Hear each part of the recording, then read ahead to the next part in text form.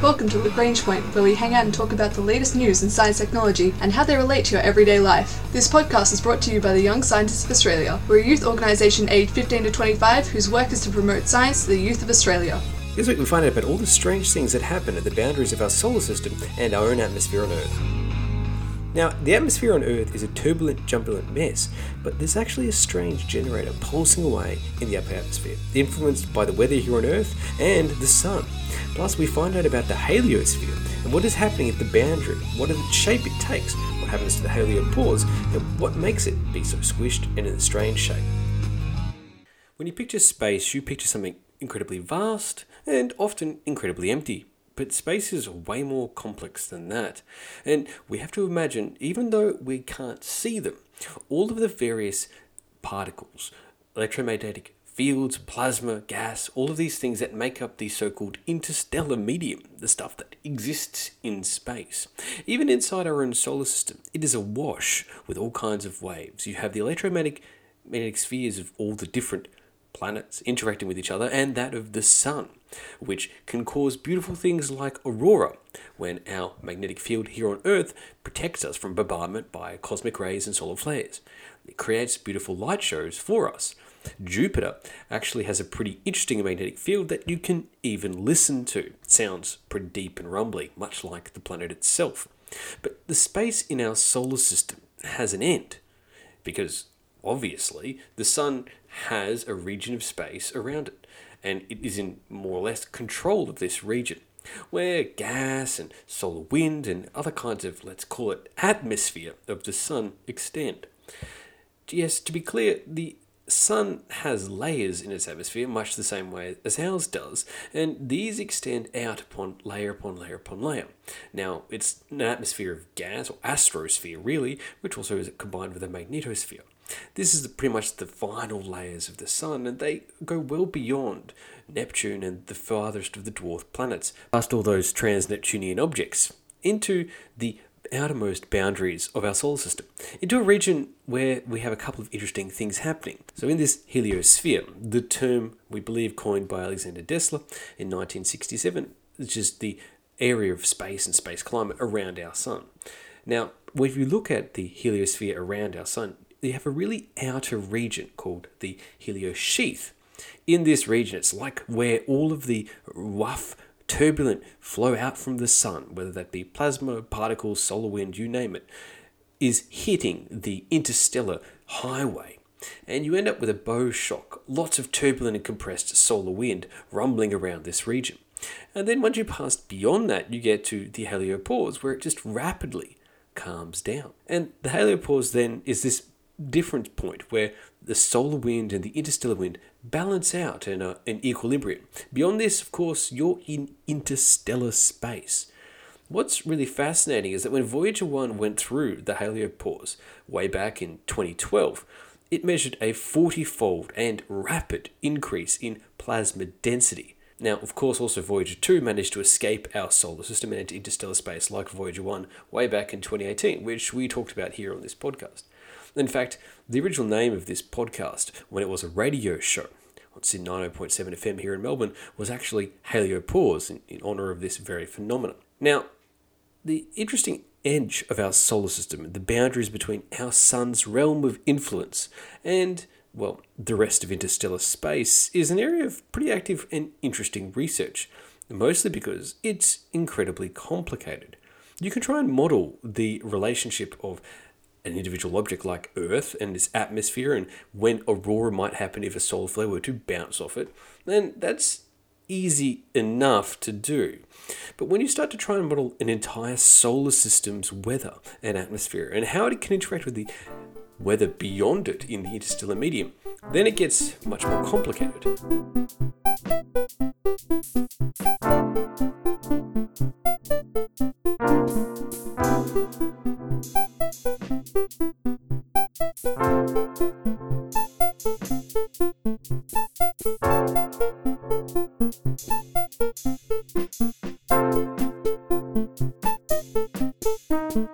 Now, this heliosphere is a protective bubble that surrounds our entire solar system. In many ways, it's a bubble that actually protects life here on Earth.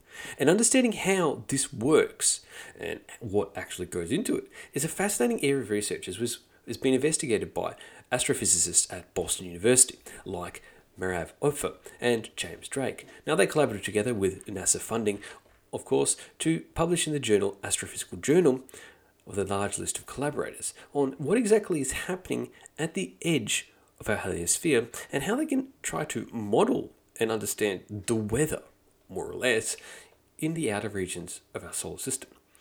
Now, we know that the heliosphere protects the solar system, basically, from bombardment of all kinds of cosmic rays and radiation. But, well, what does it do? How does it actually work? What does it look like? What shape is it? How does this change over time? If it is protecting us from cosmic rays, what happens when they hit the edge of the heliosphere? Does it form aurora like we would see here on Earth when rays hit our magnetosphere? Well, how does it all work? Now, to try to answer these questions, you need to make an incredibly complicated model. They called their model SHIELD. Now, not anything to do, of course, with Marvel Comics, but rather the solar wind with hydrogen ion exchange and large-scale dynamics. Now, this is a pretty funny name for a model because it's a shield around our solar system. But this SHIELD model has been trying to answer these puzzling questions about the structure and shape of our heliosphere. And this research team have used and published before on how this SHIELD model can help us better understand the way in which our heliosphere works. And most recently, they were trying to dive into what happens when blooming columns of energy and matter, like cosmic jets, get ejected from our sun. And we see this not just on our sun, we see it on stars and black holes and other stellar objects. They just have these massive columns of energy and matter that get shot out. Now, we see these jets projecting as irregular columns, and scientists have been wondering why and what kind of shape these things make. And when you think about shapes, the previous models had been sort of assuming that the heliosphere itself wasn't a sphere, but rather like something with a streamed out tail. If you imagine like a comet, you have a circle and then the trailing edge of things just being jetted away. And perhaps that would have been a valid explanation for our heliosphere, but basing on the simulations that they were doing with all known data of our heliosphere, you don't really end up with a comet-type trail. You end up more like a croissant or even a donut, some kind of squished and rounded shape. And this is a result of, well, neutral hydrogen particles. Now, neutral hydrogen are basically neutral, positive and negative charges balanced out versions of hydrogen. And that gives them no charge at all. And hydrogen being pretty much the most populous gas and star fuel out there, it's all over the interstellar medium and all over our solar system. And so these neutral hydrogen particles, they come streaming through the solar system. And when they arrive, they cause all kinds of strange things. Well, and how do they know that these neutral particles cause strange things? Well, if you take them out of the model, you basically get lots of jets coming out of the sun becoming super stable. All of the things bubbling out of the sun that forms our heliosphere just makes a perfect sphere. But that doesn't match our data at all. Add in these neutral particles and then you see that things starts to bend. You get a bit of a wiggling and a wobbling in the sphere generated from all these jets coming out of our sun, these ejections of unstable matter that form the basis of our heliosphere. And so it's important to understand not just what's coming out of our sun, but what's coming into our stellar system and how these interact. These neutral particles basically destabilize the whole thing and cause it to take on a more irregular shape.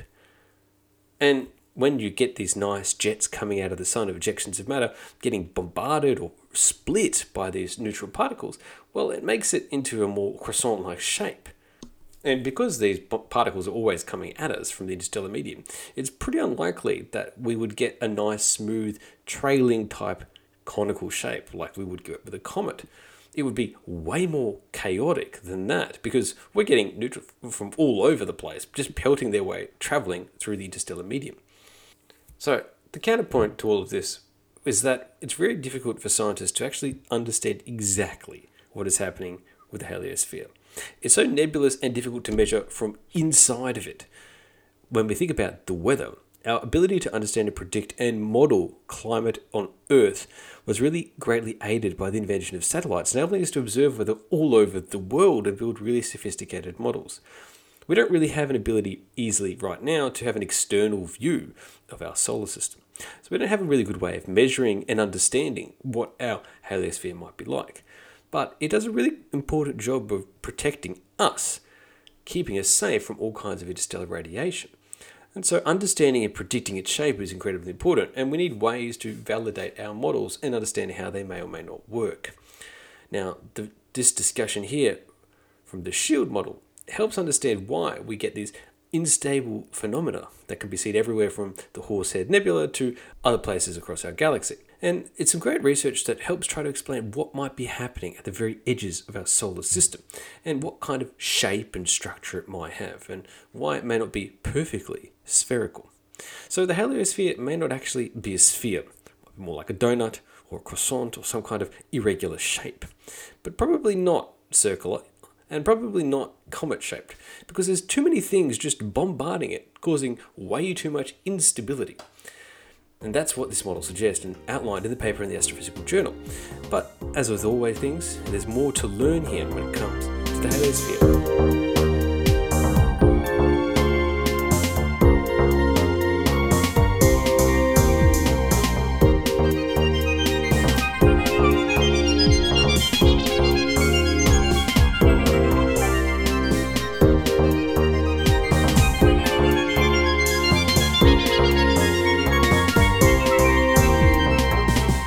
Much in the same way that the heliosphere protects our solar system, more locally, we have a magnetosphere and atmosphere that work together to protect Earth.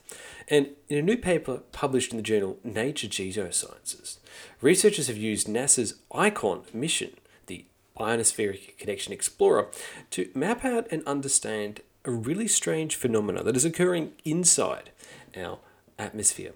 Basically, Earth is encircled by a generator called the dynamo.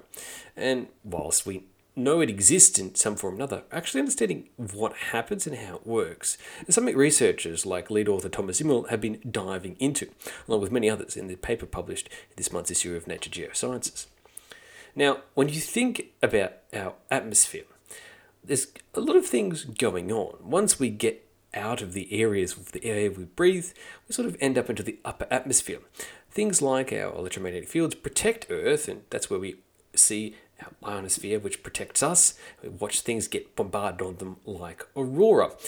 But there's a certain part of the edge of space where you end up with some wind-driven electrical generation effect that's roughly around 100 kilometers above our heads right now. There's a churning type of motion in this boundary in the ionosphere, right at the edge between Earth and space. You get the tidal winds in the upper atmosphere that are super fast, and then you get other winds in the lower atmosphere that are less so. And you get a weird, strange, buzzing electrical environment that can, mess with satellites and technology down here on Earth. One of the reasons why satellites often go a little bit higher to get out of the way of this churning region. Now, scientists have known this thing is there because, we can see radio and GPS and other signals bounce through it, get distorted by it, and we know that it also has a role to play in weather because you can get these electric charged particles which can interact with different parts of our atmosphere.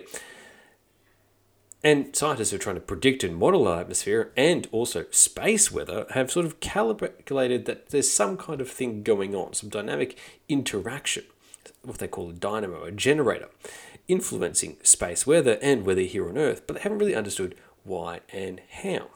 And that's where the ICON mission, which is a satellite designed to sweep through here and really understand these charged particles in this region of our atmosphere, has been churning away since 2019, led by NASA.